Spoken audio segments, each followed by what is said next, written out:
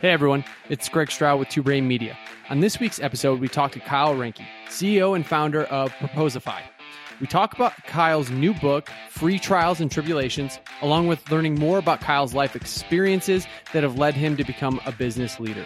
Subscribe to Two Brain Radio to hear the very best ideas, tips, and topics to move you and your business closer to wealth. Two Brain Radio is brought to you by Two Brain Business. We make gyms profitable. We're going to bring you the very best tips, tactics, and interviews in the business world each week. To find out how we can help you create your perfect day, book a free call with a mentor at twobrainbusiness.com. We'd like to thank another one of our amazing partners, Level Method. As a CrossFit gym owner, I know retention is key to keeping my business going for years to come. Retention is not easy though. People want to see success, and if you don't show them early, they'll find a place that does. This is where Level Method comes in. With Level Method, you are now able to guide your members through an amazing structure that will give them a path to success. Once you have success, you instantly have motivation for them to continue, which will now be delivered to your members. Start systemizing the creation of powerful moments for your members today. Go to levelmethod.com to book a free call. Kyle Ranke, welcome to Two Brain Radio. Hey, thanks for having me, Chris. Yeah, man, it's a real pleasure. And, I got to meet you in person long before this book came out. You even mentioned back then that the book was coming. So I was anticipating it. It was even better than I'd hoped. Oh, and wow. So today we're going to be talking about Kyle's book, Free Trials and Tribulations. I've got my well-thumbed and often folded copy right here. But Kyle, the listeners would love to hear your story first. So go ahead and I'll let you tell it. Sure. Goes back a while, so I'll just kind of give the broad overview, I guess. I run a company today called Proposify, which is a SaaS business that helps thousands of teams write proposals and write, send, and track. So the whole end-to-end process of that. About 70 people. We're based out of Halifax, Nova Scotia, and we've been on this ride now for about 5 years. But prior to that, I used to run a web design agency called Headspace, not the meditation app, which people often get confused by. Just a really good name. Did that for about 5 years. That was the first business that I had started. Did that when I was 24. Actually met my business partner, Kevin, who's 20 years my senior, and we're still together today running Proposify. So that's kind of a brief work history of where I was at. Graphic designer by trade, went to college for that. Okay. So we're going to get to the how to build a business while getting punched in the mouth part later. But in the book, you say, you're not a born hustler. So why did you want to start a business in the first place? Yeah, the idea of sales always really scared me, which is kind of a little bit ironic, running a SaaS business that helps sales teams with sales. And doing a lot of speaking about sales. I was never kind of the hustler, the scrappy hustler in the sense of the ones slamming cold calls and going and knocking on doors. I was always a little bit more shy than that, but I wasn't the kid, if you ever hear of Gary Vee talking about this stuff, he's like, when I was 6, I was, stealing the neighbor's flowers and selling it back to them and getting my kid, other kids in the neighborhood to sell lemonade for me. And that was sort of the Gary Vee thing. That was never me. I was kind of like the quiet, artsy kid drawing. So the idea to become an entrepreneur just happened kind of organically in my 20s when I was a graphic designer at an agency, and I have to thank the bad bosses that I had. There were these guys running these agencies, really uninspiring. We had no idea what was going on. What were we all trying to do? Maybe that was the millennial in me, but it sort of just inspired me. I can do this. I can they're just going and finding somebody with who has a web contract or whatever, and I'm the one doing the work. Let's just cut out the middleman and I'll go out and find the web contract and do it, right? So that was kind of where it started, just the freelance lifestyle, living life on my own terms, being able to work from home, choose my contracts. That was really what appealed to me. And in order to get that, I had to get out and kind of hit the pavement and find clients. What was that first transition like for you when you were working for an agency and then you decided I'm going to go out on my own and have my own agency? It was terrifying. Now, it started as a freelance, so it was a little easier. It wasn't like I was going and renting office space and hiring people. But yeah, it was always really scary. I found that because I didn't think I was a good salesman, but I knew that I was good at what I did. I knew that that clients were happy with my work, and I knew that I was professional in the way that I dealt with them. So because of that, it was actually all I needed to get was a couple of contracts, make those clients really happy, and then they would refer other people to me. And eventually it was kind of the reputation in my local area that was sustaining me. I kind of went out the first month and just, went to conferences and handed out business cards, got a couple of jobs. And then from then on, as a freelancer, I didn't actually have to do any more sales. They just kind of came to me that way. So I was like, well, that's a lot easier. It's a lot easier to do that than to try to have to sell something. It's interesting that you bring that up, and listeners are going to hear later on why I think that you got a lot of sales training from a very early age. But so how did the process go then from owning Headspace to, another business and now into Proposify? Yeah, the agency was a massive lesson over the course of 5 years, many lessons really, of what not to do, how not to run a business. And I learned the hard way, a lot of different things, from how to manage a team and inspire them and motivate them, and how to go out and sell larger contracts, and everything about owning and operating business. I think that I failed miserably at it, but I'm also grateful to have had those lessons because they helped me succeed with Proposify. The transition between the two was really ugly and really messy. Essentially what happened was we started getting into building SaaS products internally in the agency, mainly because we hated running an agency. We hated trying to sell one-off services. And Kevin, my business partner, actually came from a product background. He had actually sold coffee back in the 90s through e-commerce. He had Manatee Coffee in Florida, which he ran. And yeah, we started getting into the product stuff mainly as a way to sort of build some kind of recurring revenue. But we had, these different harebrained ideas for different products. We never really took the lean startup approach and went out and validated them properly. So we just kind of spun up different products, realized it wasn't a market, moved on to the next. And then I remembered about this old idea that I had back in maybe 2006 for proposal software. When I was working at agencies and then going out on my own, we always had to write proposals. And I thought, well, this is a huge headache. Wouldn't it be easier if there was kind of like a Basecamp type system to manage all your proposals? Just sort of sat on that idea for years. And then fast forward to 2011, 2012, we're like, what product should we do next? Well, let's dust off this old idea and give it a try.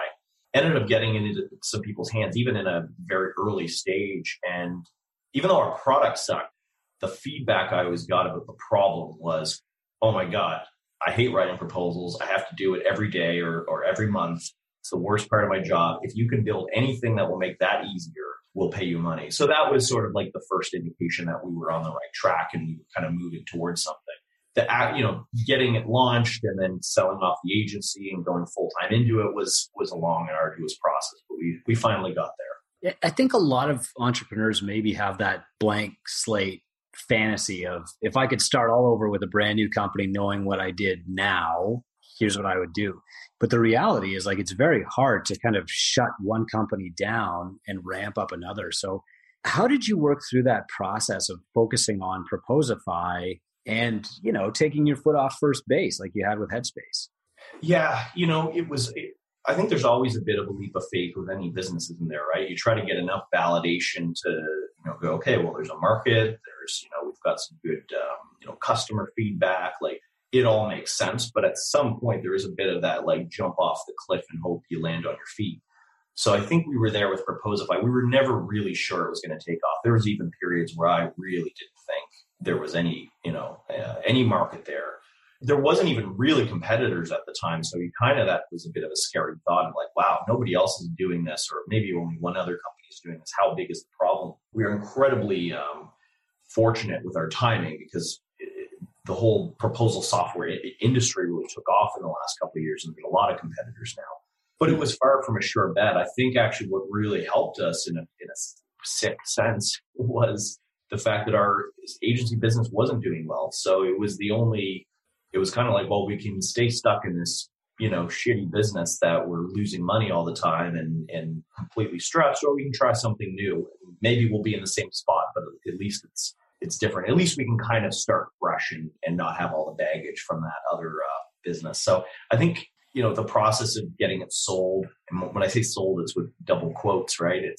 We basically got rid of it. We got it into somebody else's hands. We didn't make a cent off of it. If anything, we lost money in the transaction. So, but it was really just the act of like, okay, we need to file that away, start a new chapter and move forward. And luckily, after 6 months of doing it full time, we started to see significant traction. One thing that impressed me from the start about you, Kyle, is like your ability to shoulder risk and just appear completely unfazed. And we met either in Toronto or San Francisco with the Martel Group. And I think at that time, Proposify wasn't even profitable yet, but you were just completely calm about it. Where does that come from?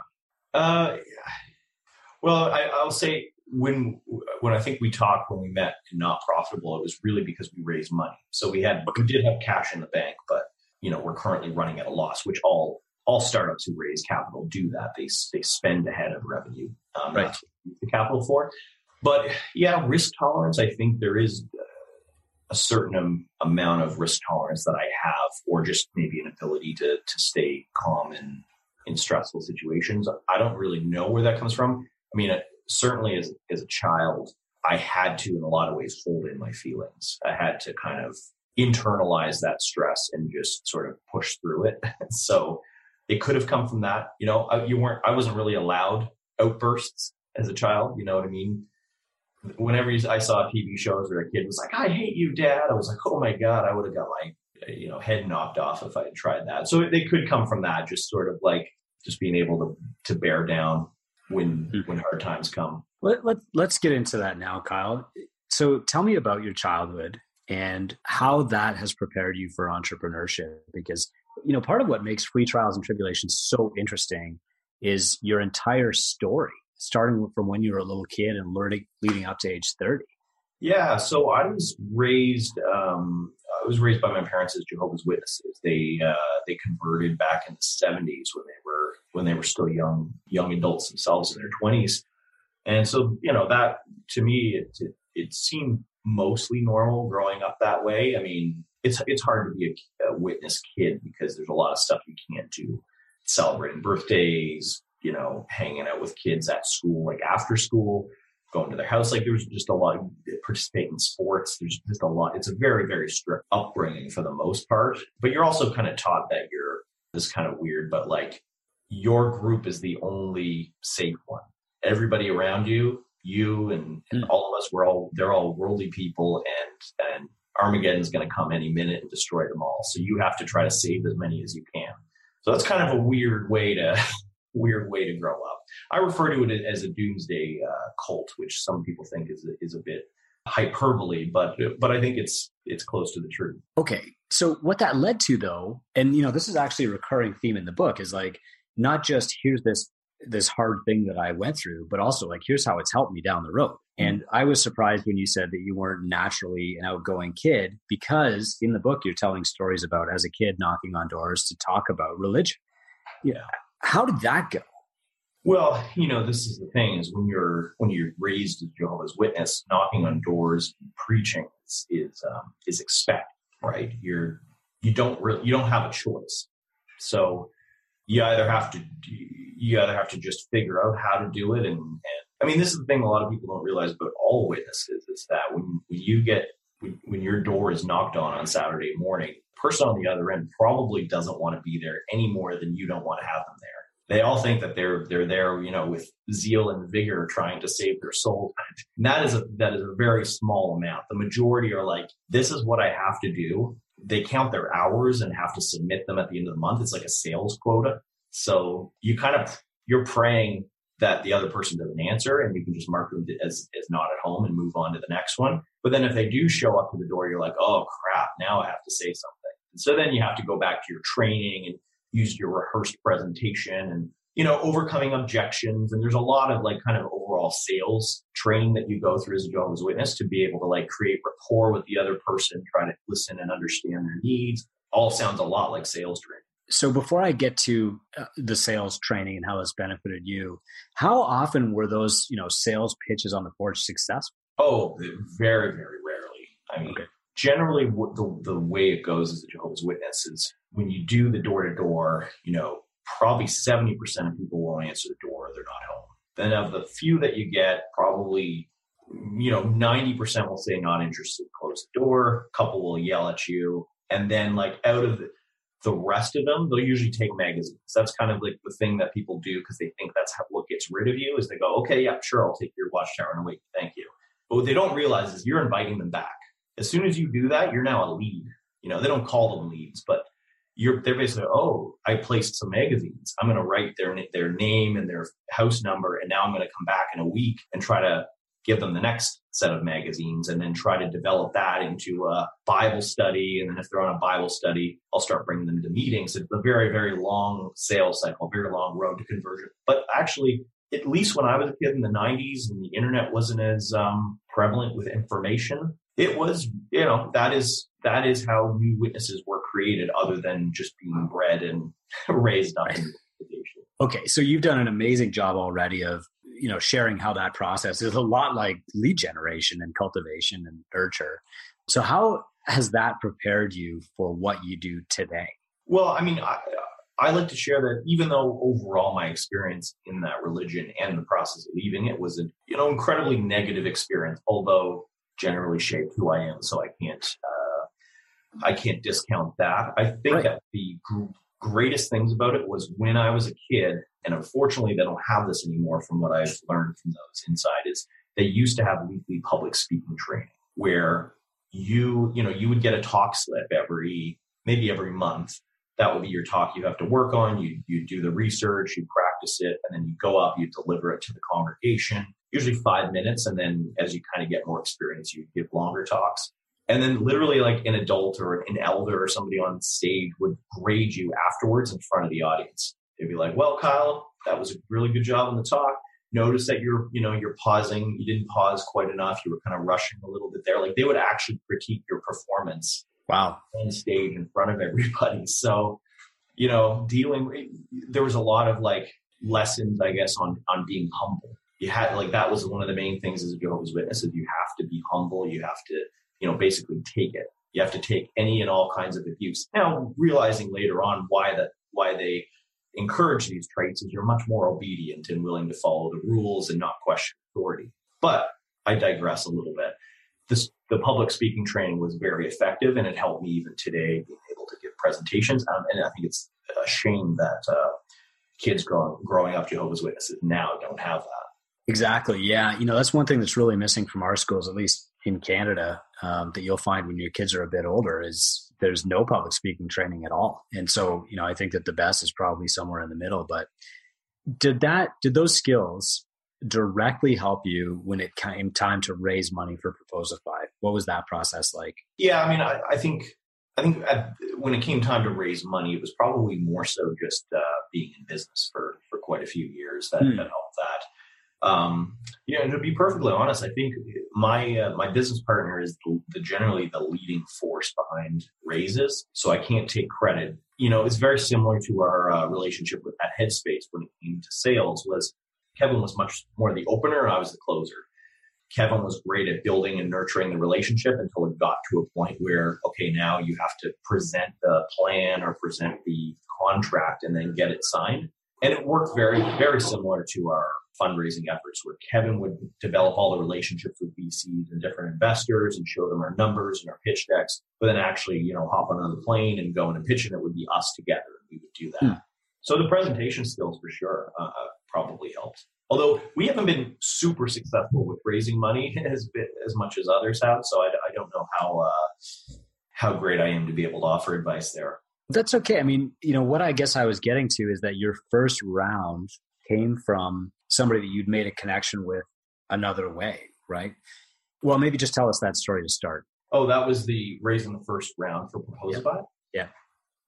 Yeah, I mean, when we were running Headspace, there's a VC group in the city that I'm in Halifax called InnovaCore. And we had actually pitched them on raising a seed round back when we were running Headspace, and they turned us down. Now, a year passed and we had come out with our MVP, got some traction, got some feedback, not a lot, but I think we were at maybe 10 customers or something like that paying $20 a month. So very, very small amount of traction, but we had done it. We had put something out there.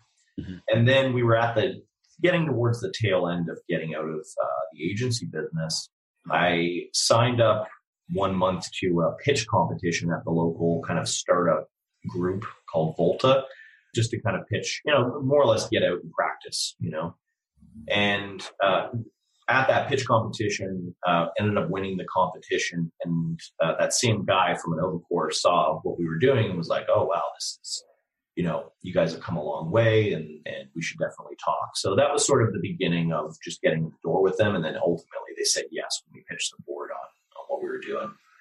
There's really, I think, two valuable lessons there. And the first is that just because someone says no once doesn't mean it's a no forever.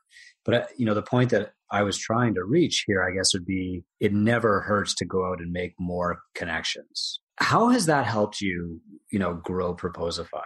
Well, it's funny because a lot of our members of our leadership team, two in particular that come to mind, Ricky, our head of product, and Jen of communications, I've known them for 10 years. We actually met before I even started Headspace. At the agency. So, it's been a long, long relationship. And now they're members of the leadership team at Proposify. So I've found that as you kind of go about your being in business or being employed somewhere, if that's where you're at, look at everybody as a potential lifelong connection. People that you really click with and people that you work well together, you could be working at their company or they could be working at your company in 20 years. You have no idea. So the more of those relationships you foster and create and also prune, the people that aren't adding value or you don't click with or, just basically being able to, I don't actually believe that you have to be friends with everybody and you have to, not burn a bridge. I think sometimes it's great to burn a bridge, just know who you work well with and enjoy their company and don't spend time with people who are kind of energy drains on you. Can you give us an example of, somebody that you've pruned, maybe a client, maybe a staff person?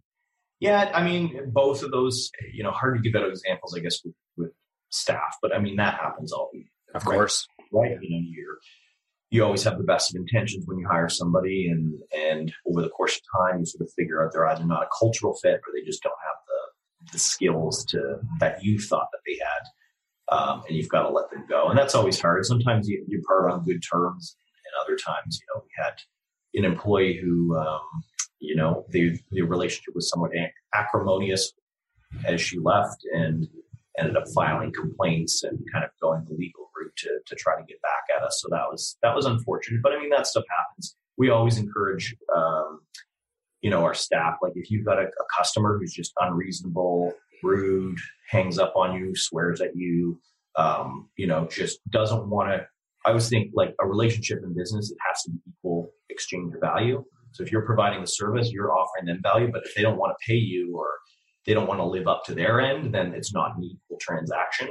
So that's sort of the barometer for just fire them, and it's, you'd be amazed how many times an employee will think that the customer's always right and you always have to say yes. And the ultimate goal is to keep the client. So when I would say, well, just fire them, just get rid of them. I was like, well, really? You can do that? But it's important. It is. And, you're a really great connector. So I'm going to bet that, maybe you've had a friend who worked for you or a friend who was an early client. And then you realize that, while they were maybe a great friend, they were not a good fit for your business. How do you recommend people fire those clients? Yeah, when they're friends. I've always been of the mind that you can certainly be going to business with friends and I've had pretty good success with it, but they can't, the person on the other end cannot look at it as, what's the word? When you just hire your friends and family because they're friends and family. Oh, nepotism. Nepotism. Yeah. Like they have to know that, okay, we might be friends and we might be able to like go play, Ricky and I play racquetball after work sometimes. And, we're very close friends. We were best men at each other's weddings last year, but there's still you have to separate the business side of it. So when he comes to work, he comes at it with all of his energy, wants to be critiqued, like it's actually a boss employee relationship. He's able to do that. He's able to separate that. But I think when you hire your friends, you have to be sure that they're not just looking at you to give them a free pass because we're buddies.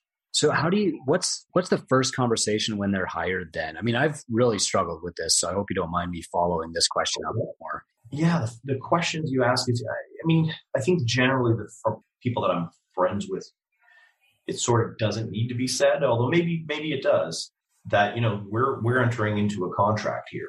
Like, you have to look at it with the same expectations that you would go into business with anybody, which is you have to live up to your end and I have to live up to my end. And that means that sometimes you're going to fight, which I actually think it's great if you're friends. If you can have a good work fight, that's how you get the best results. You argue, and oftentimes because they're your friends, they're more willing to challenge, which is a great thing. Sometimes if it's somebody who it's like they just met you, they're a brand new employee, it takes them a lot of time to feel comfortable with challenging the boss because they're used to environments where challenging equals getting fired. Right. And, that has come up recently too. But, one of the most interesting parts of the book for me was you're mostly writing about SaaS business and software and stuff, but you have some really great advice for service-based businesses too. And that's who mostly listens to this podcast, owners of gyms and hair salons and attorneys. And one of the things that you said in the book was that a service business can be lucrative for the founder if you go narrow and deep. What does that mean? Yeah, I mean, before you hit record, we were talking about websites. And I think this is a good lesson for all these different types of businesses, gyms and hair salons is, in the web design business, it's gotten very, very hard over the last decade because it becomes more and more of a commoditized service. So anybody can go and sign up to Wix or Squarespace or any of these do-it-yourself website builders, use a WordPress theme, and it's generally fairly fast and easy to get a really good-looking website up and running. So the mistake that I made with Headspace was we didn't see ahead, and we didn't we focused on where the market was going. We kind of buried our head in the sand and just said, nope, it's going to just the same thing Blockbuster would have done with Netflix, right? Like they bury their head in the sand. Nope, people are always going to come and show up at the store and want to rent their DVDs and pay their late fees, and they just refuse to accept, the reality of where things were going. And we kind of did the same thing on a smaller scale. People are still you're going to be able to get a mom and pop to pay you $10K for a website. There are certainly people who will pay $10K and $100K and $1 million for a website, but they're probably not a mom and pop. So we didn't see that coming. Now, the way that agencies the really good ones are able to do it now is they go super narrow and deep. So I use the example in the book of a local agency who kind of was our contemporaries at the time, and they're still running 100+ person agency, very successful and profitable. And what they did was they just said, we only do travel and tourism websites. We help big brands, travel brands increase their bookings online. And that's all their marketing, all their sales effort is 100% focused on big cruise lines and all these, types of tourism and travel companies. If you're the best in the world at something, then people will seek you from outside. They'll want to work with the best. I like to use the example too of a photographer. If you run an agency and you get the Corvette account and you're going to do all the advertising for Corvette or for Jaguar or something like that, and you have to hire a photographer to do that, are you going to hire the photographer who does weddings and portraits and food shots, or are you going to hire the photographer that does luxury cars? That's all they do. They're the best at it. Of course, you hire the specialist. For gyms and hair salons, even though I don't know a lot about those specific businesses, the same thing can happen on a local level, because that's usually, I think, where those types of businesses are competing is for local business, is they can be the best at X niche. Like you know a lot about the CrossFit business, right? Like that's a special. So that's, I guess, what I mean by going narrow and deep. Focus on. So I think a lot of people understand that concept logically. I think what maybe ties them up is this notion that it's a zero-sum niche, that for me to get a new client, I have to take a client away from you. But one of the first things that you said on this podcast was there are other proposal softwares out there now, and that's growing for everybody. So is it a case of just broader awareness that proposal software exists is benefiting everyone, or is it something else? No, I think that's a great point. Even though there is more competition, obviously that puts pressure on us to be even more focused and even more specific in our messaging, because we're not the proposal software for everyone. For people who, for instance, care a lot about the design of their documents and want total control over the customization of their documents, where we can totally compete in that space. Not every piece of proposal software is like that. Some of them, you just upload your Word docs and you don't care if they look good. And it's just all about the automation. For others, it's the simplicity. It's like super easy. You just type in a box, no training required. We can't compete in that space. So just kind of knowing where you fit in that space. But yeah, overall proposal software, knowledge of it has grown in recent years. And I think it's the same thing with any business. My wife is a subscriber to 5 different gyms in our hometown. Those gyms might look at each other like they're competition, but maybe, for certain customers, they're just, oh, well, if I want to do CrossFit on this day, then I'll be a member of this gym. But, when I want to do hot yoga or Pilates, I go to this gym. I don't know if that person makes sense. I obviously don't know what I'm talking about when it comes No, that makes perfect sense. And you know what, that's something that I actually talked about in my first book back in 2012, was that was where the market was going to go to, that I thought CrossFit was going to be one of 5 or 6 choices that made up your entire exercise portrait. So how did you determine where you fit in that niche though, Kyle? I think a lot of it is know where you're strong at already. I think it takes a certain amount of self-awareness, both as a person and as a company, to go like, what are we already really good at? What are our best clients? Who are our best clients rather? Because if we want to be more specific and have more of a focus as a company, we have to know who are we already making happy. If we're trying to go after, huge enterprise clients, but our best clients that are super profitable are, in the 200 employee range, well, why are we going after over here when we're already serving this very, very well? And also, we just, maybe because I have a design background, I always wanted proposal software that was very customizable and you could just brand it to look like exactly like your InDesign file. That was important to me, and I assumed it would be for other people. Not every customer cares about that. But the ones that do would use our software, not someone else's. So I think it's just a lot of self-reflection and going, where are we already strong? Let's double down on that rather than trying to go over here and do something we're clearly not cut out for. And how often do you talk to these best clients? Maybe you're familiar with Mike Michalowicz's Pumpkin Plan. No. Okay, so his idea is that you identify your top 3 to 5 best clients, first by the revenue that they drive, and second by how you feel when you're serving them. Do they fill you with energy? And so if you know who your best clients are and you're very focused on serving them better, how often are you asking them about how you can improve your service or what you should be working on next? Yeah, I used to do it a lot more. I used to have conversations with virtually every single customer who signed up. Of course, as companies scale, and now we're at about 8,000 customers, that becomes a lot harder to do. So kind of have to do that scale. But customer development is a big core part of who we are. So everyone from just having conversations with customer success and support, and just reading the conversations they're having and listening and seeing what the customers are saying, listening in on phone calls that salespeople are making. There's a lot of ways to, at scale, I think, to collectively pull information and just know as a group, okay, we know we're doing really well with these franchise groups, for instance, but maybe not with companies that need CPQ, or all of their salespeople are in the field with iPads, for instance. We know that if that's their current reality, they're probably not going to be super happy with our service. Now, maybe that's an area we can get better, but just kind of knowing where you play by talking to your customers, or rather your employees who do talk to your customers. Okay, man. I think that's great advice. So last question, what's your actual role at Proposify now? Like, how do you spend your day? I struggled with this, I think, a couple of years ago, and that was what impelled me to reach out to Dan Martell and get his coaching, because I didn't know what I did anymore. I was used to being in the trenches, designing and having customer support conversations and really like doing the work. Transitioning out of that and trying to build a company was an area I'd never really known what to do. So I've gotten a lot of help from that group that we were a part of, that I'm still a part of. And so, I think the advice that Dan Martell gives us about like setting the vision and building the team and keeping money in the bank are the 3 primary roles of a CEO. I try to stay focused on that stuff. And I think that I'm in a really good position where Kevin, as a co-founder, is really good at the money part. So that's an area that I'm kind of weak in, is like the operational, working with the accountants, kind of knowing where we're at financially. He owns that.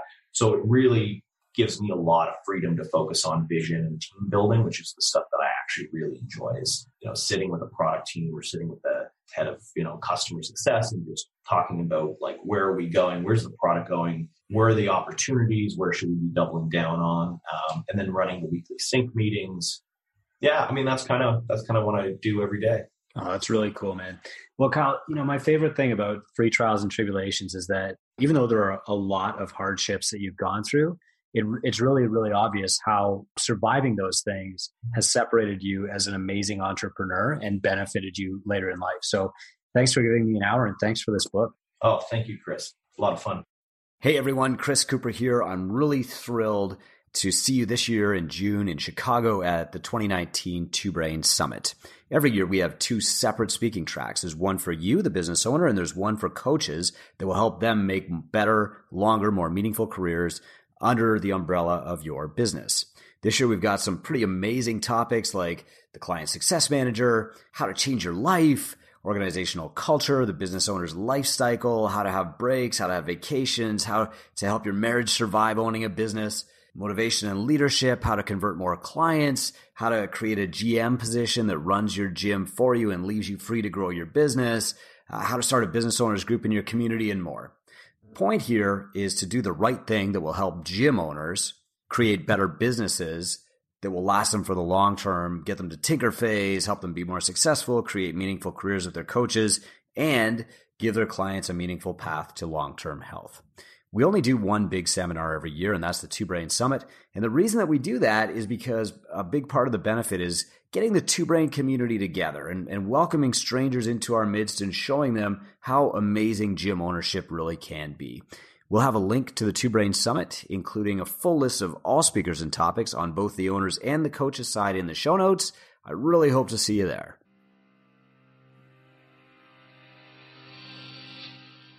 As always, thank you so much for listening to this podcast. We greatly appreciate you and everyone that has subscribed to us. If you haven't done that, please make sure you do. Drop a like to the episode, share with a friend, and if you haven't already, please write us a review and rate us on what you think. If you hated it, let us know. If you loved it, even better. See you guys later.